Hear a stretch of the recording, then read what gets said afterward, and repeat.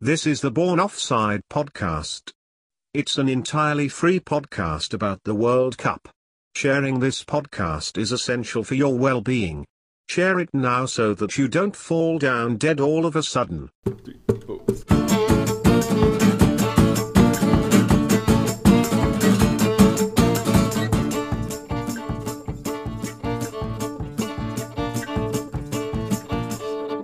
Thank you, everyone. Welcome to the Born Offside podcast. This is episode 3, and I think we can all safely say that Football Christmas, the World Cup, is well underway. It's properly started.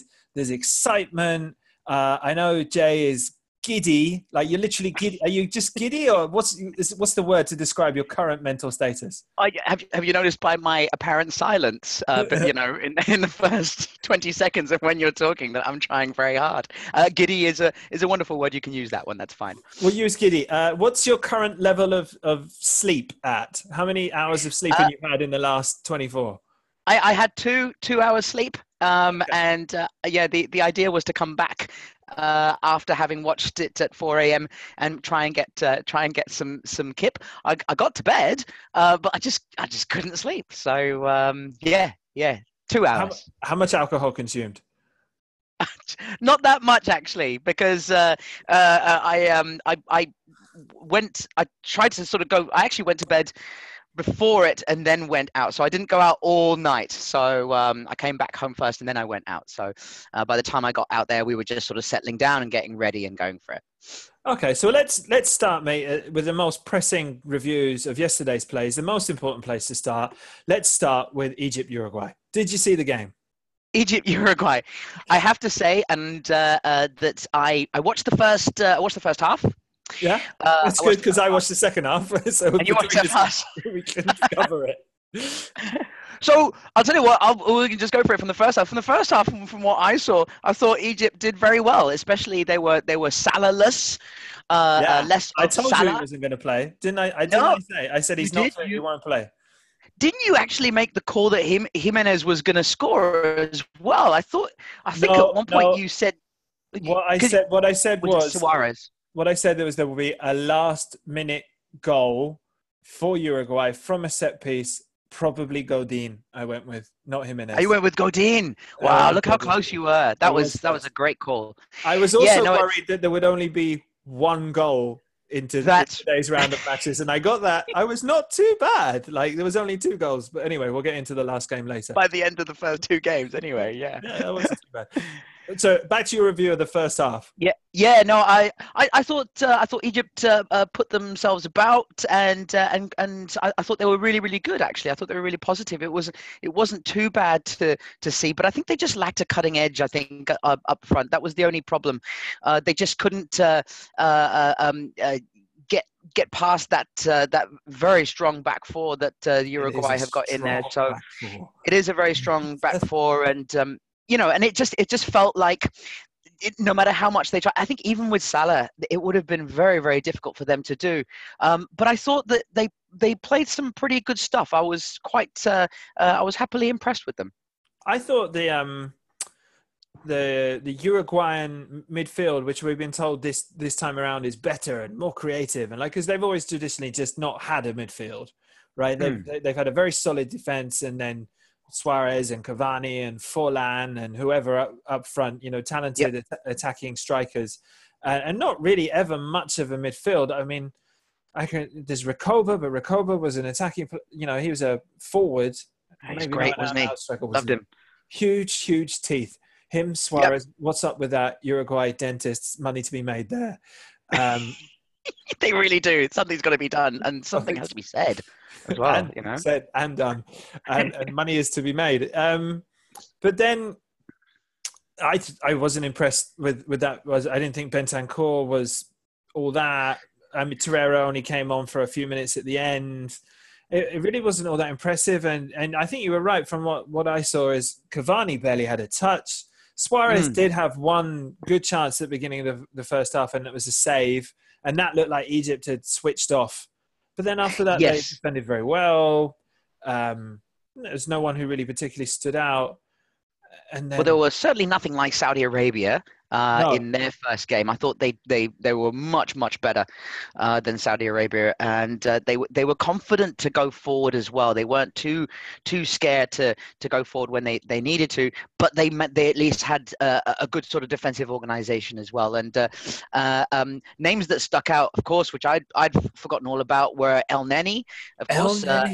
Yeah, and Arsenal fans were as surprised as the rest of us. I think they were like, "Who's that in the middle of the park?"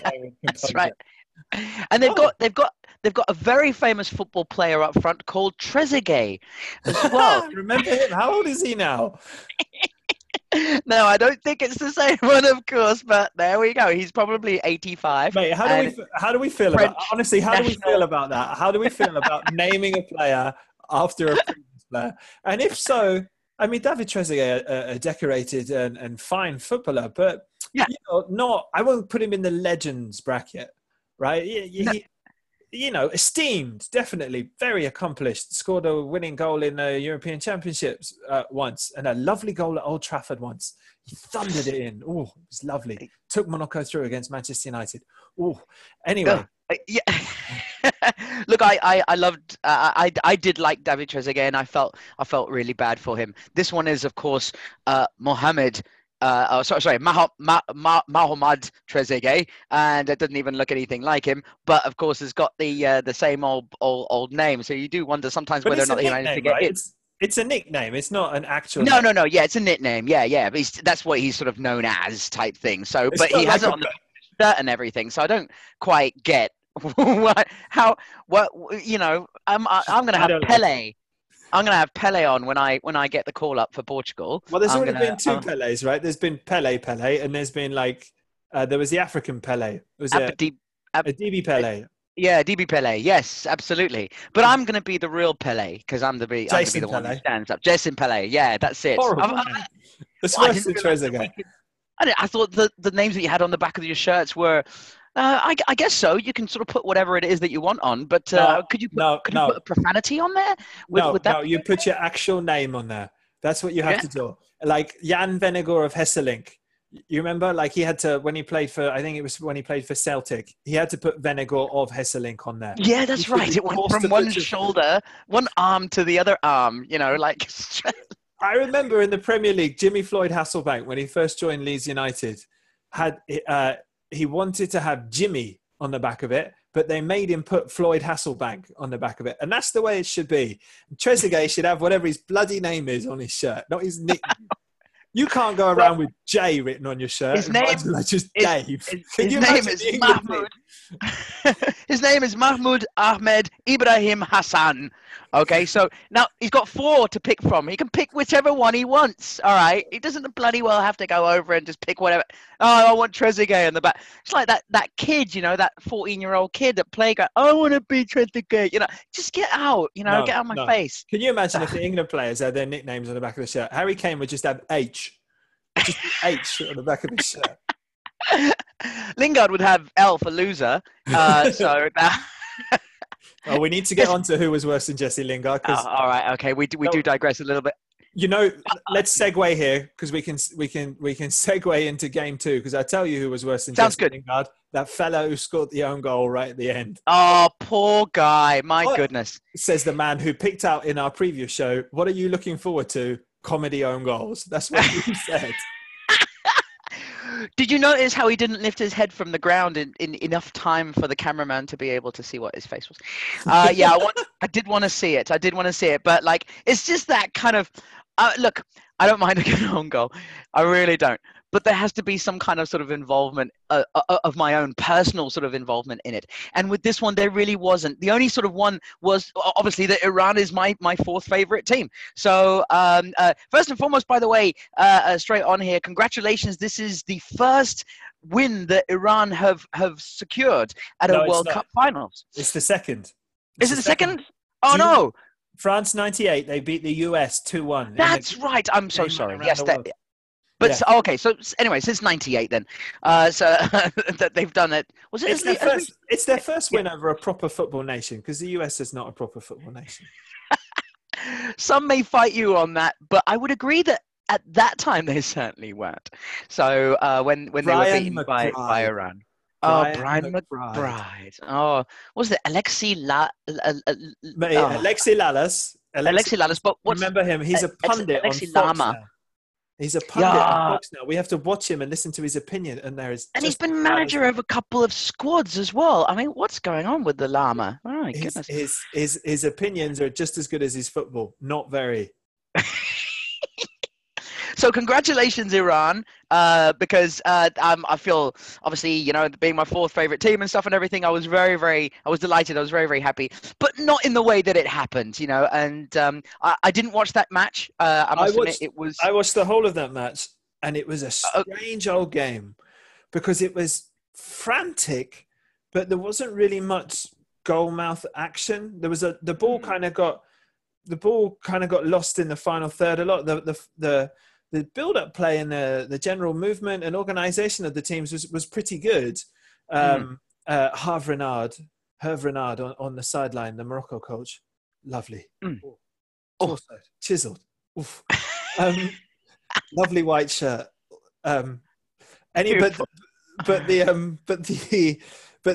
final ball was pretty terrible from both teams. Iran had a big chance about halfway through the second half where they cut Morocco open, and a poor touch took the striker too wide of the keeper, and the keeper was able to make a good save. But it was a very frantic game, and you felt like something could happen at any moment. And the free kick, and Morocco, I thought, were very kind of hard done by. They did do most of the running in the game. They had most of the possession. Iran had a very definitive plan, and they looked to counterattack. And I mean, a lot of goals are scored from counterattacks, right? So we're all very familiar with it. And Iran were getting the first 2 or 3 passes of the counterattack right, and then getting the crucial one wrong. So right. We were seeing a lot of like, it's on. It's not quite on. It's gone. It's gone. And then Morocco, had some nice touches here or there, and the Iranian keeper made a couple of good saves, and he was fairly impressive. But it felt kind of Morocco were a little hard done by, but the plucky Iranians, good on them. Good on them. Absolutely. No, it's really great. It's wonderful to hear. And you know what? I haven't been able to watch even the highlights of it, and that's just because I needed to control my body in terms of sleep as much as I possibly could at exactly the right times to obviously make it for the Portugal match a little bit later. But I will watch the highlights probably after this show now, just to see what it was like. But yeah, no, Iran are top of the group now. So we are top the group. Say we are top the group. How do we say that in Iranian? Someone should write in and tell us how we say we are top the group in Iranian. Please, if you can, that would be great. And then we will attempt to say it. So try to, if you could possibly spell it out, obviously in Romanized text, then we will attempt to say it. I'll get Dave to try that. Yeah. We'll both have a go. And the one of us that sounds less horrible will make it onto the show. Sounds good. So with those 2 games covered, we're going to just take a little bit of a break and spend, I should imagine, a very short amount of time on a very perfunctory game that doesn't really count about anything Jay may have watched in a bar. So we'll be right back. Goal Portugal. Goal Ronaldo. In your face Sergio Ramos. You're over, just like part 1.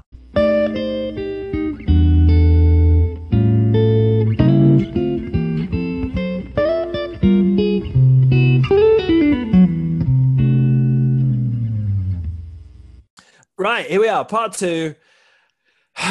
It's the bit that since approximately 12:45 in the afternoon, mate, can I just, we all want to hear from the Portuguese fan about his reaction to the Portugal match, but can I just tell you the 2 things that happened to me? So I watched it in a bar. So I work in San Francisco, and I convinced a fair portion of my office that we should go to the local bar and we should watch this game because it was important. And they 5 or 6 of them came along for the ride, and we got into the bar, and it was a wondrous bar, mate. Every square inch of wall was covered in television.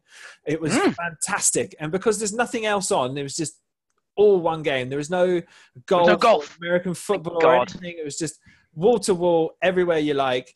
Hamburgers, chips, couple of beers. They were hipster beers. We are in San Francisco, but nonetheless, it was good.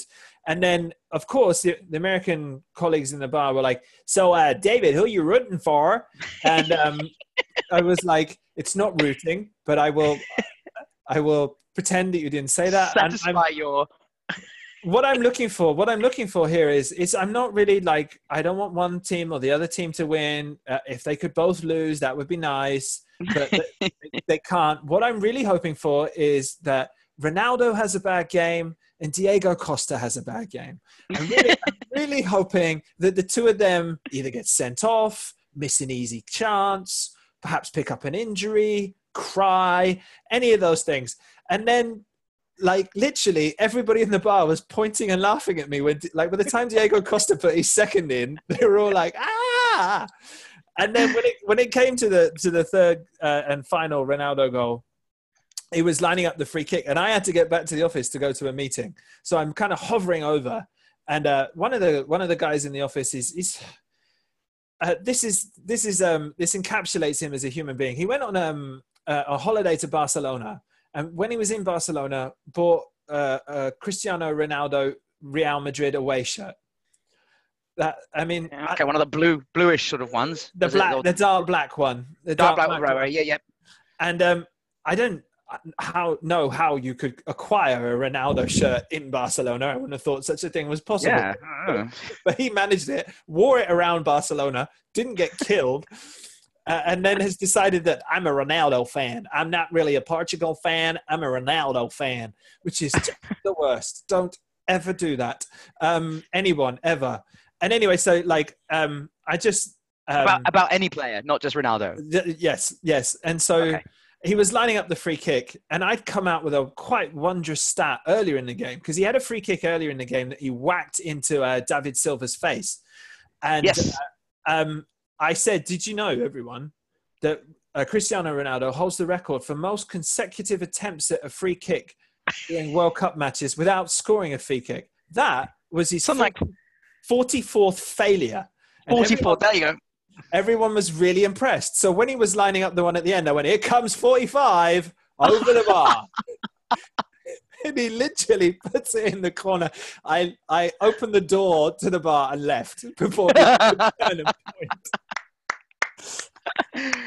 Beautiful. Wow, mate, what a classic. That's such a classic you moment. That really is very because for any of the listeners, obviously, who may not know David, that is just an absolute David moment.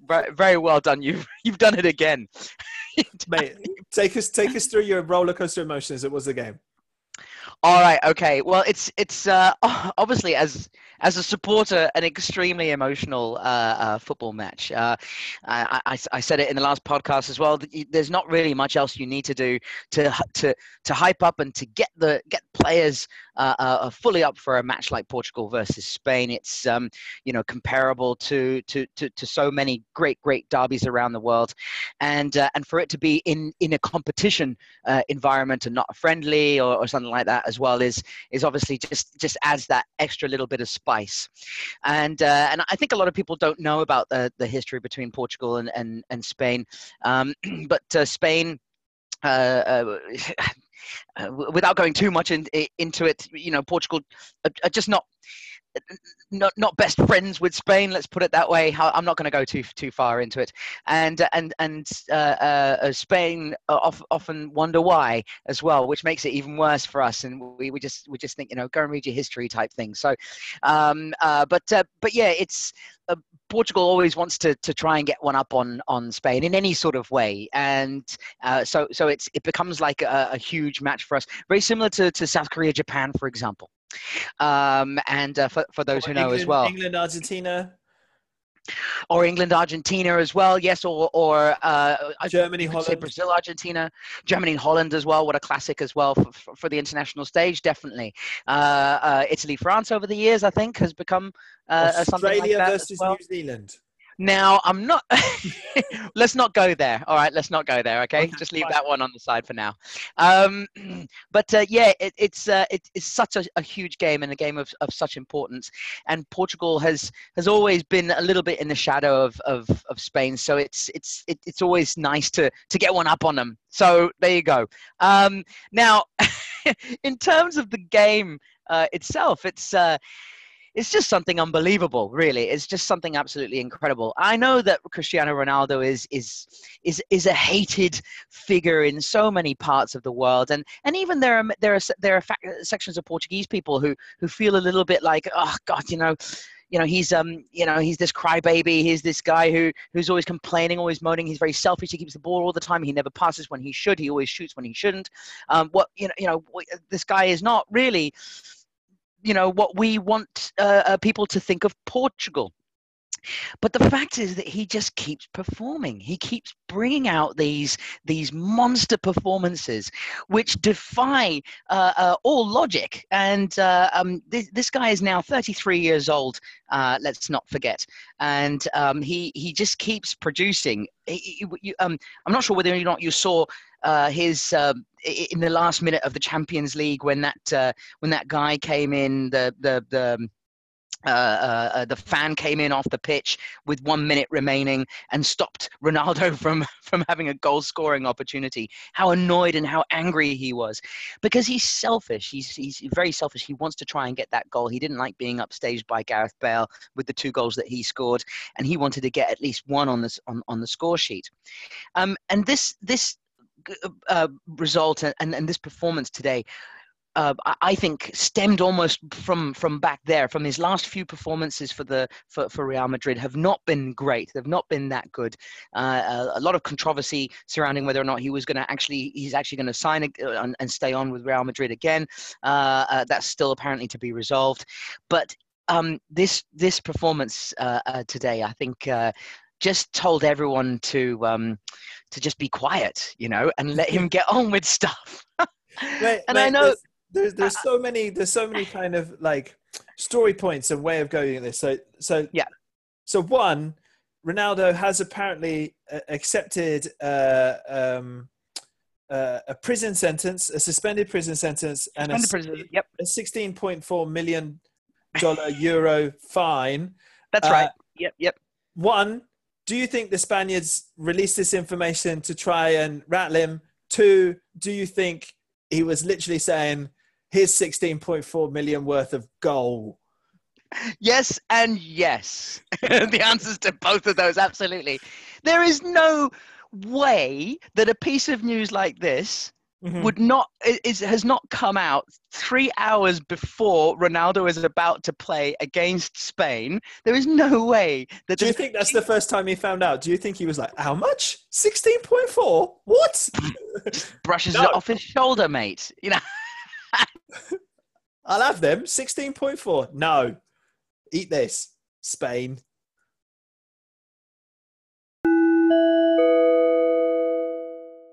Jason broke his microphone because of too much excitement. Silly boy. Are you serious? Are you shitting me? Did I really mute myself? You muted yourself. Because I was banging against, I was quite enthusiastic there for a second. So. Okay, everyone, welcome back. That part has been cut in two due to the fact that Jay got so excited about Ronaldo scoring that he muted himself. These headphones are a little bit crazy, and I didn't realize that they had. You are a little bit crazy. A little bit crazy.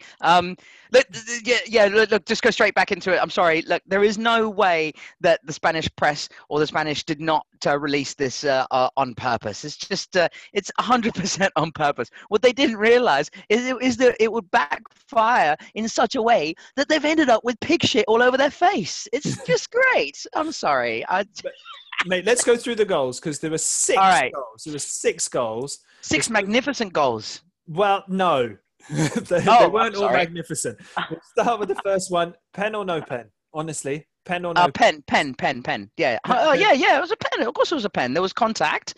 Okay, he made a bit of a meal of it. Yeah, fantastic. Yeah, I mean, but geez, I mean, who doesn't? Dele Alli's been having a bit of a good time with that kind of stuff. So, speak sorry. Noel, of the Dele Alli. I think it definitely was a penalty because there was contact, unfortunately, and he was in full flight. But there's no doubt he twisted his whole body to make it look a little bit more apparent. And I think it was a very stupid challenge. There was no real need. I mean, he was going to the byline, I guess, but very early on in the game, you got to be more sensible. And I think they were a bit asleep. And it looked to me like Portugal really wanted to go at them early because once Spain got into their rhythm, and at times they did, they were ticky-tackering all over the pitch, playing, what Spain is really famous for, which is backwards passes when a forward pass is on. That to me is what Spain do better than everyone else. Is like, oh, I've got 3 options in space who could probably be through on goal. Back to Iniesta. Yeah, that's right.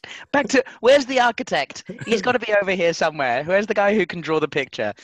And it was Iniesta, wasn't it, for so long? That guy's amazing as well. I think he's just a fantastic player.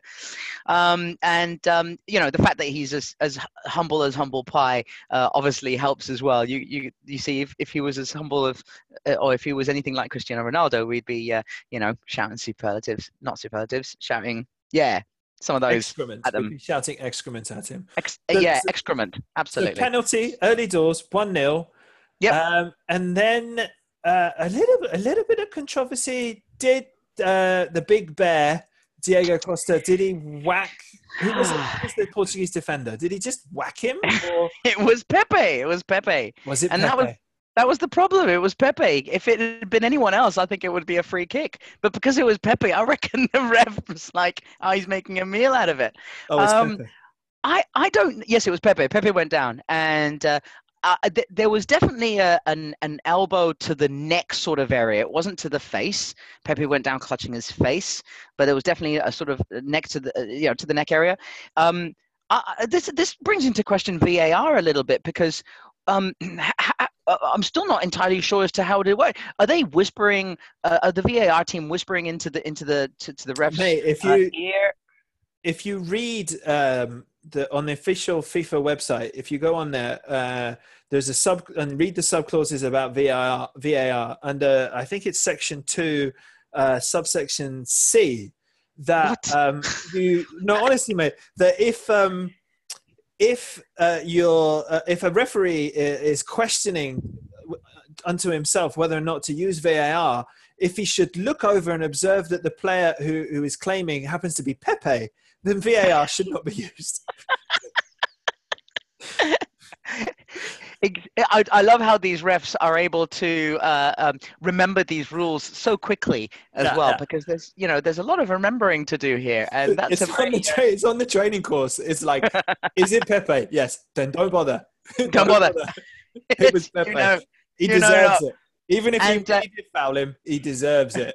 And in the book, on the side, it's got a little picture of Clattenburg with his little tongue coming out as well. Yes. So it's Look, I think it's it doesn't matter in the great scheme of things, I guess, because it does matter, but like I'm just wondering. Does the referee have somebody in his ear going, I think we need to review that, please? Because it seemed like he was going to review it for a while, for a moment. So, and then nothing came of it, and it was just, and then that was it. It was just, it was the goal. And then, so I'm not. Yeah. He for every goal almost, I felt like he was threatening to review. I feel like he was playing up to the cameras. It's like, I'm gonna have a review of that. I'm not. Come on, let's go. I'm not. I might. No. And he was very authoritarian as well, and he was sort of waggling his finger around going, I'm in charge here. I'm in charge, mate. All right. You back off, mate. Back off. Don't say anything to my sister over there. So, So we're 1-1. Yeah, we're 1-1. And let's take nothing away from Diego Costa's goal, which I think was probably one of the best goals of this game as well. Let's take everything away from Diego Costa. He cheated in the build-up. He used to play for Chelsea, and he's filthy. Moving on, 1-1, 2-1. Yep. Now, another thing that I remarked to the Americans in the bar was that it's pretty much accepted that David De Gea is the world's best goalkeeper. Yeah, you mentioned it yesterday in the podcast as well. He's not anymore. Lost that status. He's still young, and I think he's made a mistake. And I've seen this happen to young goalkeepers before, where they become extremely good, and then they make a couple of mistakes, and suddenly they're a bit like, but then they often come back big. Donnarumma has done it on a few occasions.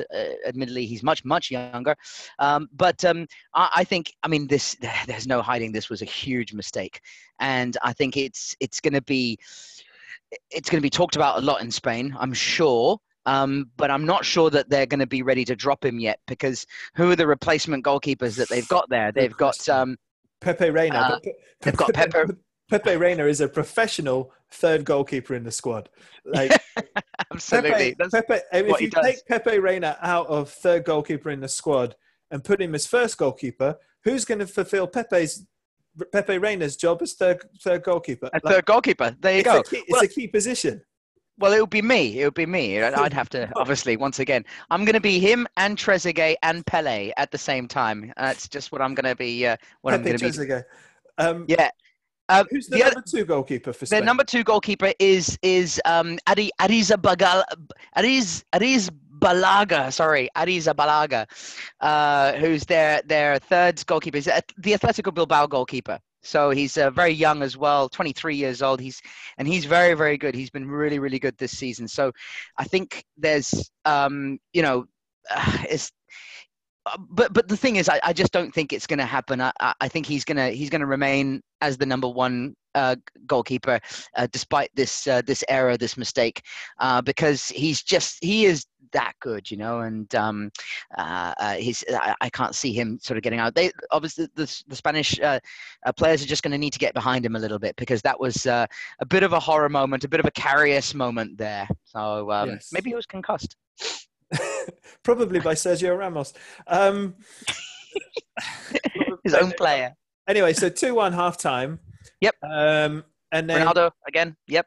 Yeah, Spain come out, knock the ball around all over the place, and then score from a fairly Bolton, Sam Allardyce, Tony Pulis-esque free kick, knock it, chip it in, nod it down, and let the big man swipe it in. It was a very industrial goal. It was a very industrial and very standard kind of goal, the kind of goal that you would expect people to know how to defend as well. And that, I think that's what annoyed me about that goal, is that it was so telegraphed. You could see exactly what was going to happen. You need to put someone like Pepe or Font on the back post and make sure that guy on the back post doesn't win that header to nod it in, because once that header gets nodded back in, it's almost a goal, either one of the strikers is going to get it, or it's going to be a deflected own goal, or it's going to be, it was very silly. Admittedly, I thought that they were actually going to have a shot, but then you could see the way that they were lining up. David Silva was lining up for the free kick. It was going to happen. So I was quite disappointed with the way Portugal conceded that goal, for sure. Yeah, it should be. David Silva never shoots. True. And then I think, the Spain had threatened before with Isco whacking one against the bar when it was 1-1. Isco, yes. Another man who has his nickname on his shirt, shouldn't be allowed to do it. And then talking of people with nicknames, Nacho, up he steps, and oh my. What a goal! He made up for his penalty, really, for the penalty he gave away in the first half for that one, and some. I thought that was definitely a very good goal. When I look back on the replay, though, doesn't it come off his shin a little bit? No. Are you sure it comes off the outside of the boot? No, he hit it with because it swerved beautifully, just above the laces. That was, and mate, it did one of my favorite things. The best way to enhance your goal is to put it in off the post or off the bar.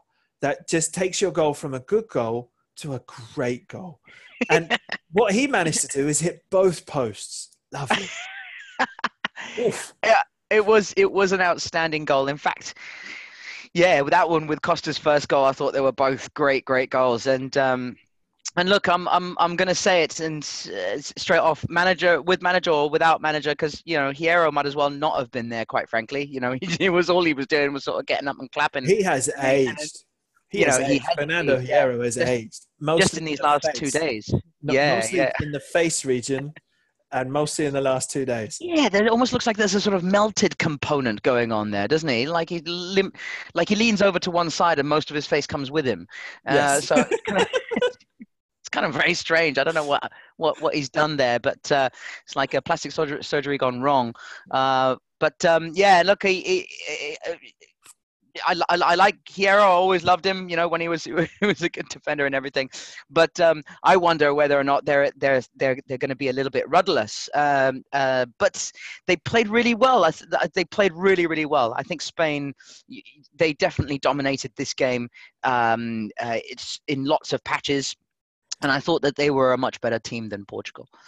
Yes, I thought Portugal had a good game plan. Spain looked vulnerable on the counter-attack. Alba and Nacho pushed right up. And Piqué and Ramos are obviously very experienced, very capable defenders, but they're not the quickest. Oh. No, that's right. Yeah, and I think that'll worry them a lot, and especially with De Gea making these little mistakes here and there, because he made a couple of mistakes coming out for free kicks and for crosses and stuff as well. I think Spain will have to worry quite a bit about that defense. Who have they got who can come in to help them out? This is quite a classic time when very often you see managers making these changes very early in the tournament after the first or the second match, because it's obvious that something is not working in a certain department and a star is born. So I think you have to wonder whether it's almost time for the new blood of Spanish defending to come on out and to show everybody what they're capable of. The thing is, who have they got on the bench? And you look on the bench, and they really don't have that many players who can come in and do a job. They've got Carvajal, but he's more of a right back. They're Azpilicueta, the left back and right back. They've got Thiago Alcantara, who can sort of come in, but he's a central defensive midfielder, and everybody else is really sort of more of a striking, or Asensio and Aspas, and they've got Monreal as well, who's also a fullback. So I don't think they have anyone who can really slip into that central defensive role and make a real name for themselves. Also, if Piqué doesn't play, it will rob me from having the experience I had during this game, where two of my American brethren on two separate occasions shouted out, "Oh my God, that's Shakira's husband!" Which is not what the World Cup is about. It's not about Shakira's husband.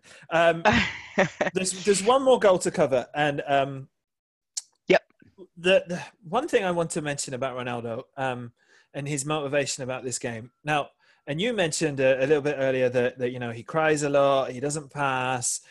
There was a moment, I believe it was at 1-1, where there's a fast Portuguese break on, and Ronaldo's played through, and he passed it.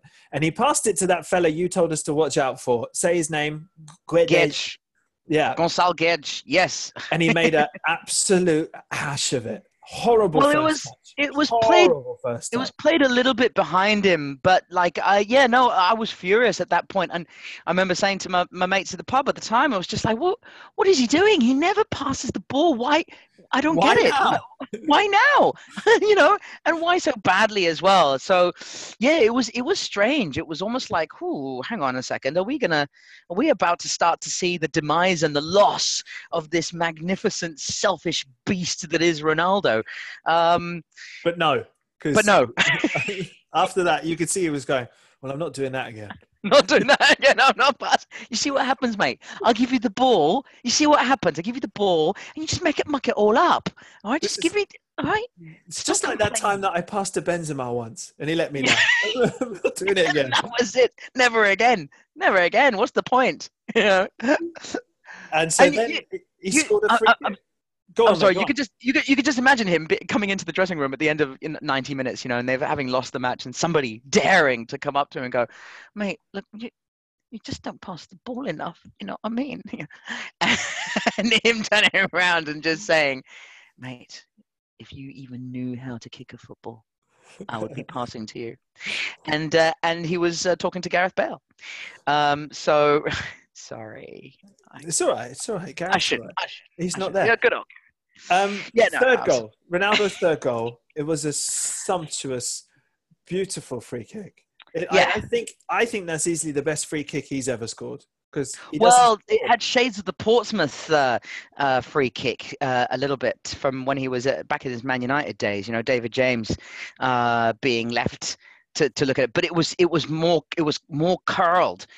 And if you look at it, it's just that is postage stamp. You can't get much better at the way that he struck that. There's only one way that he could strike that, and even with the outstretched neck of, was it PK, I dare say, or whoever was on the end of that wall? Shakira's husband. It was Shakira's husband was on the end of that wall, and he could tell that ball was just going to his left, and he couldn't quite get to it, but he made a stretch, and he just knew that it was in trouble. So, you might blame De Gea for not lining his wall up correctly for that one as well. I mean, maybe that was an issue, but mate, it was a great free kick, absolutely great.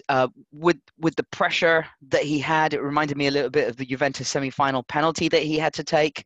There's so much pressure on a moment like that. If he fails, it's just terrible, and he's going to have let everybody down, and we would have lost 3-2, and it would have been a terrible result, I think, for us. When that goal went in, I think it was just an unbelievable feeling, and the kind of feeling that you get when you win a match. So I can only imagine how dejected the Spanish were. I mean, if people wake up in the morning and have a look at the score and they go, "Oh, it's 3-3," so it doesn't tell that story at all. In many ways, Portugal won this match by the way that they came back, and Spain, I guarantee you, will have gone into that dressing room feeling like they've had the one of the shittest weeks that they have ever had as a national side together, and it has just got a little bit worse. So yeah. So you're enjoying it. Well, we've now covered that game in more than enough depth. You've broken the connection to the recording. So we're going to take a short break, and then we're going to come back and we're going to preview tomorrow's Group C fixtures. Very good. Part 2 was like Morocco versus Iran. Long and dull. But with a very funny joke at the end. Let's hope Part 3 is better.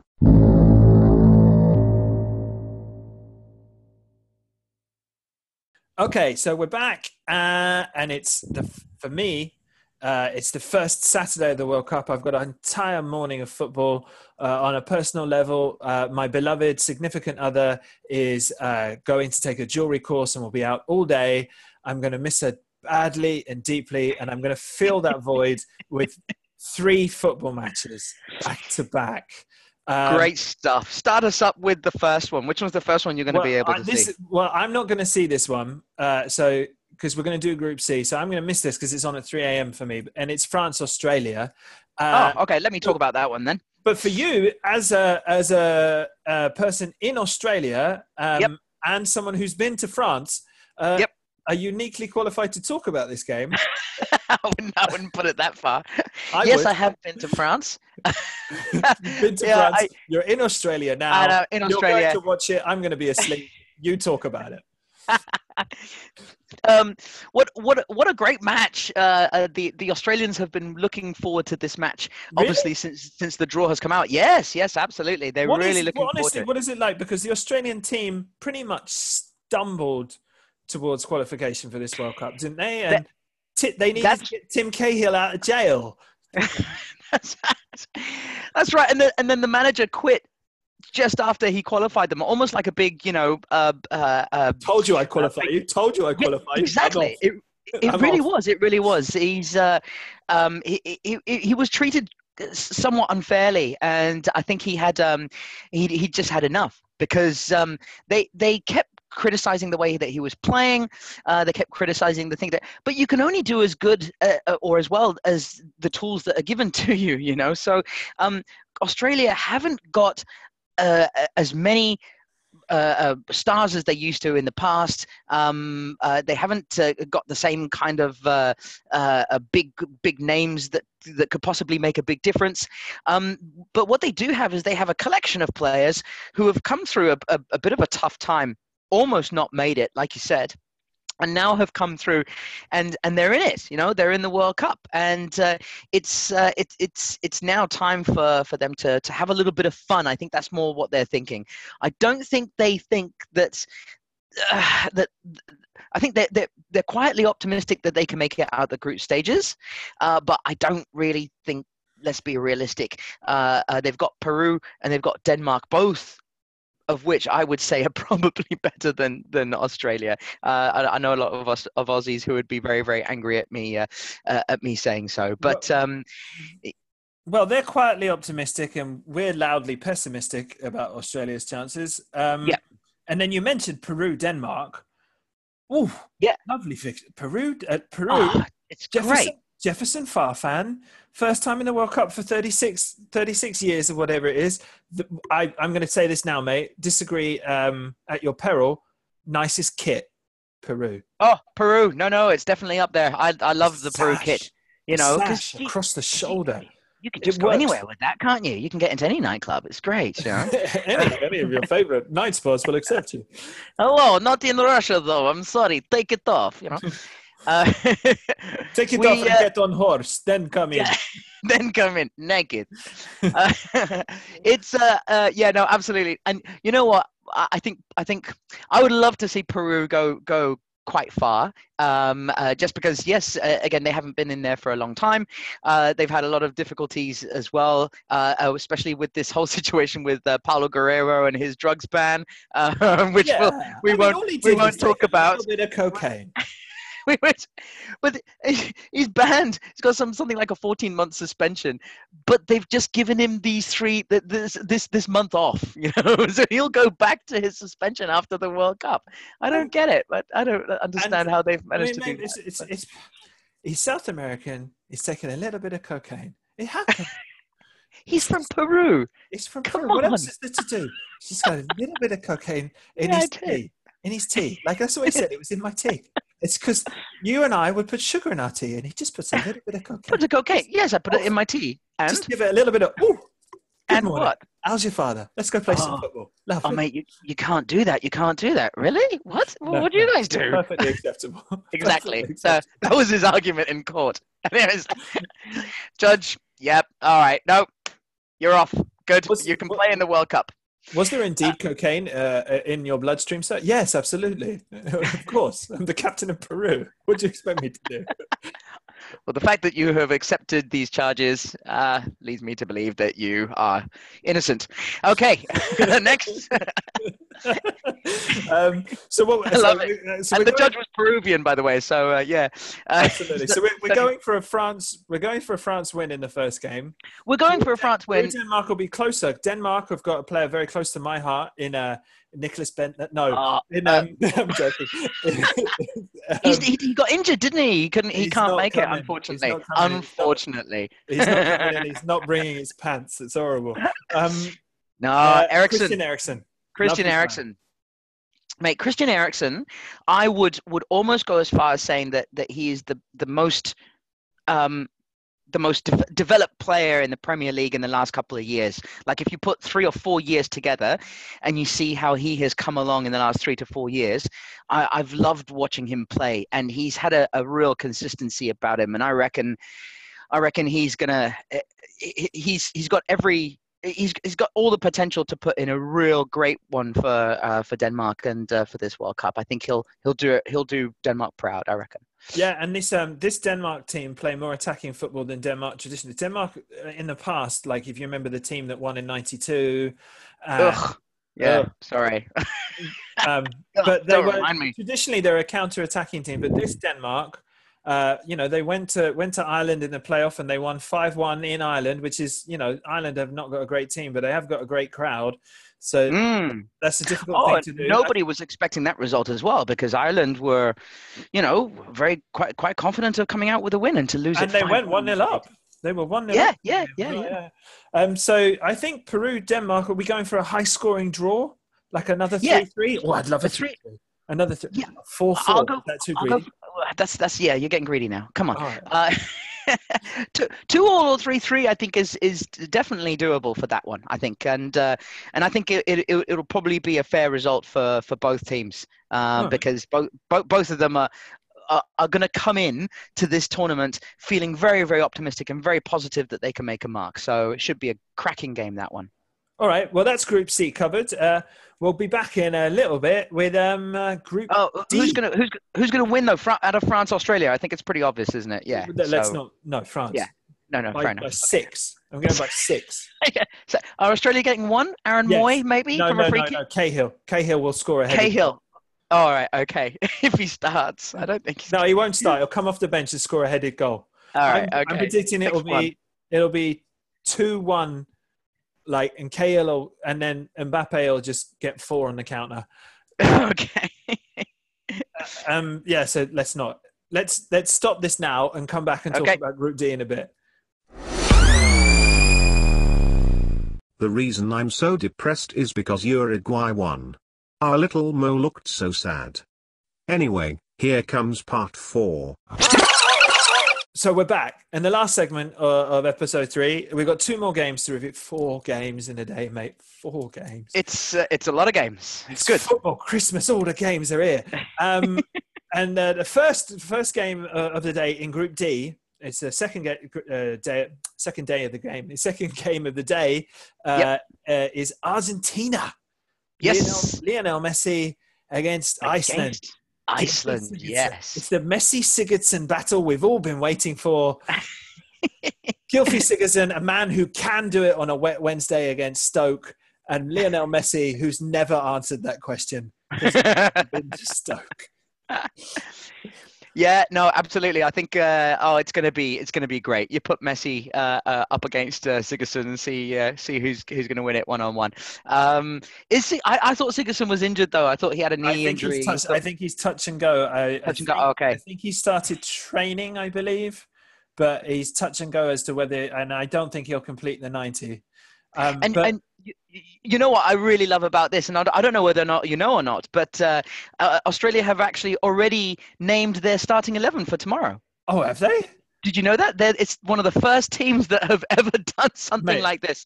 Stop trying to preview France, Australia. France are winning by 6. We're done. It doesn't matter who they name. No, it's Argentina have named their starting 11. Argentina. Sorry, I heard Australia. Sorry, Argentina. Oh, did I say Australia? Sorry, no, Argentina. Sorry, I meant Argentina. Maybe I said Australia. Apologies if I did. But yes, absolutely. No, Argentina have named their starting 11 for the match against Iceland. Have you got it there in front of you? I do indeed. Yes, it's Willy Caballero in goal. Terrible. Salvio, Otamendi, Rojo, and Tagliafico at the back. So Fazio's out. Fazio is out. Yes, Fazio is not playing. They are playing with, and it looks like it's possibly a 4-3-3. Biglia and Meza with Mascherano sitting and holding by the looks of things. There's no pace there. There really isn't. And of course, up front, the top three that on paper look absolutely incredible. Lionel Messi, Angel Di Maria, and Sergio Aguero. Oh, so no Higuain and no Dybala. No Higuain and no Dybala. No, so it's that's the starting 11 for tomorrow's match. Little bit of a slight on Juve there. A little bit of a slight on the old lady. Yeah, it's a bit of a strange one, but because we certainly would have thought at least Dybala, surely. But I mean, Dybala's got many years ahead of him, but he's certainly towards the end of the season has started to show a little bit of promise.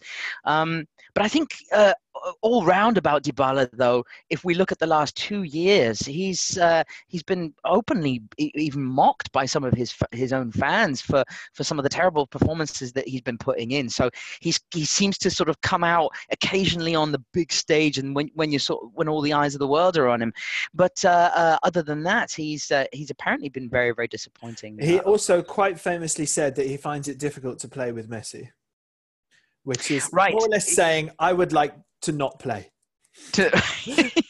Because you're not gonna. I mean, you wouldn't hear any Portuguese players saying that about Ronaldo, because they wouldn't play either. You know, Yes. so because Ronaldo is also the manager of Portugal, right? So he's also assistant and manager.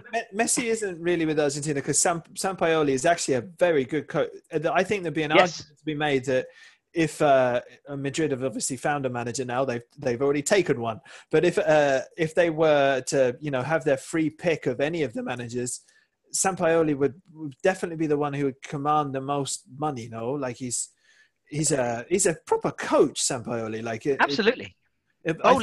He's definitely in the mold of the Pochettinos and the Guardiolas of this world, I think, and he's definitely a very hands-on coach. He's commanded respect from the top managers around the world as well. Very shouty. Yeah. And shouting always gets you far, Yes. especially on a football pitch, on a Sunday afternoon or a Saturday afternoon, whenever your football match is and nobody can actually hear you, so you can shout all you will. Besides, it's not what you say, it's how you say it. So as long as they see you deliver.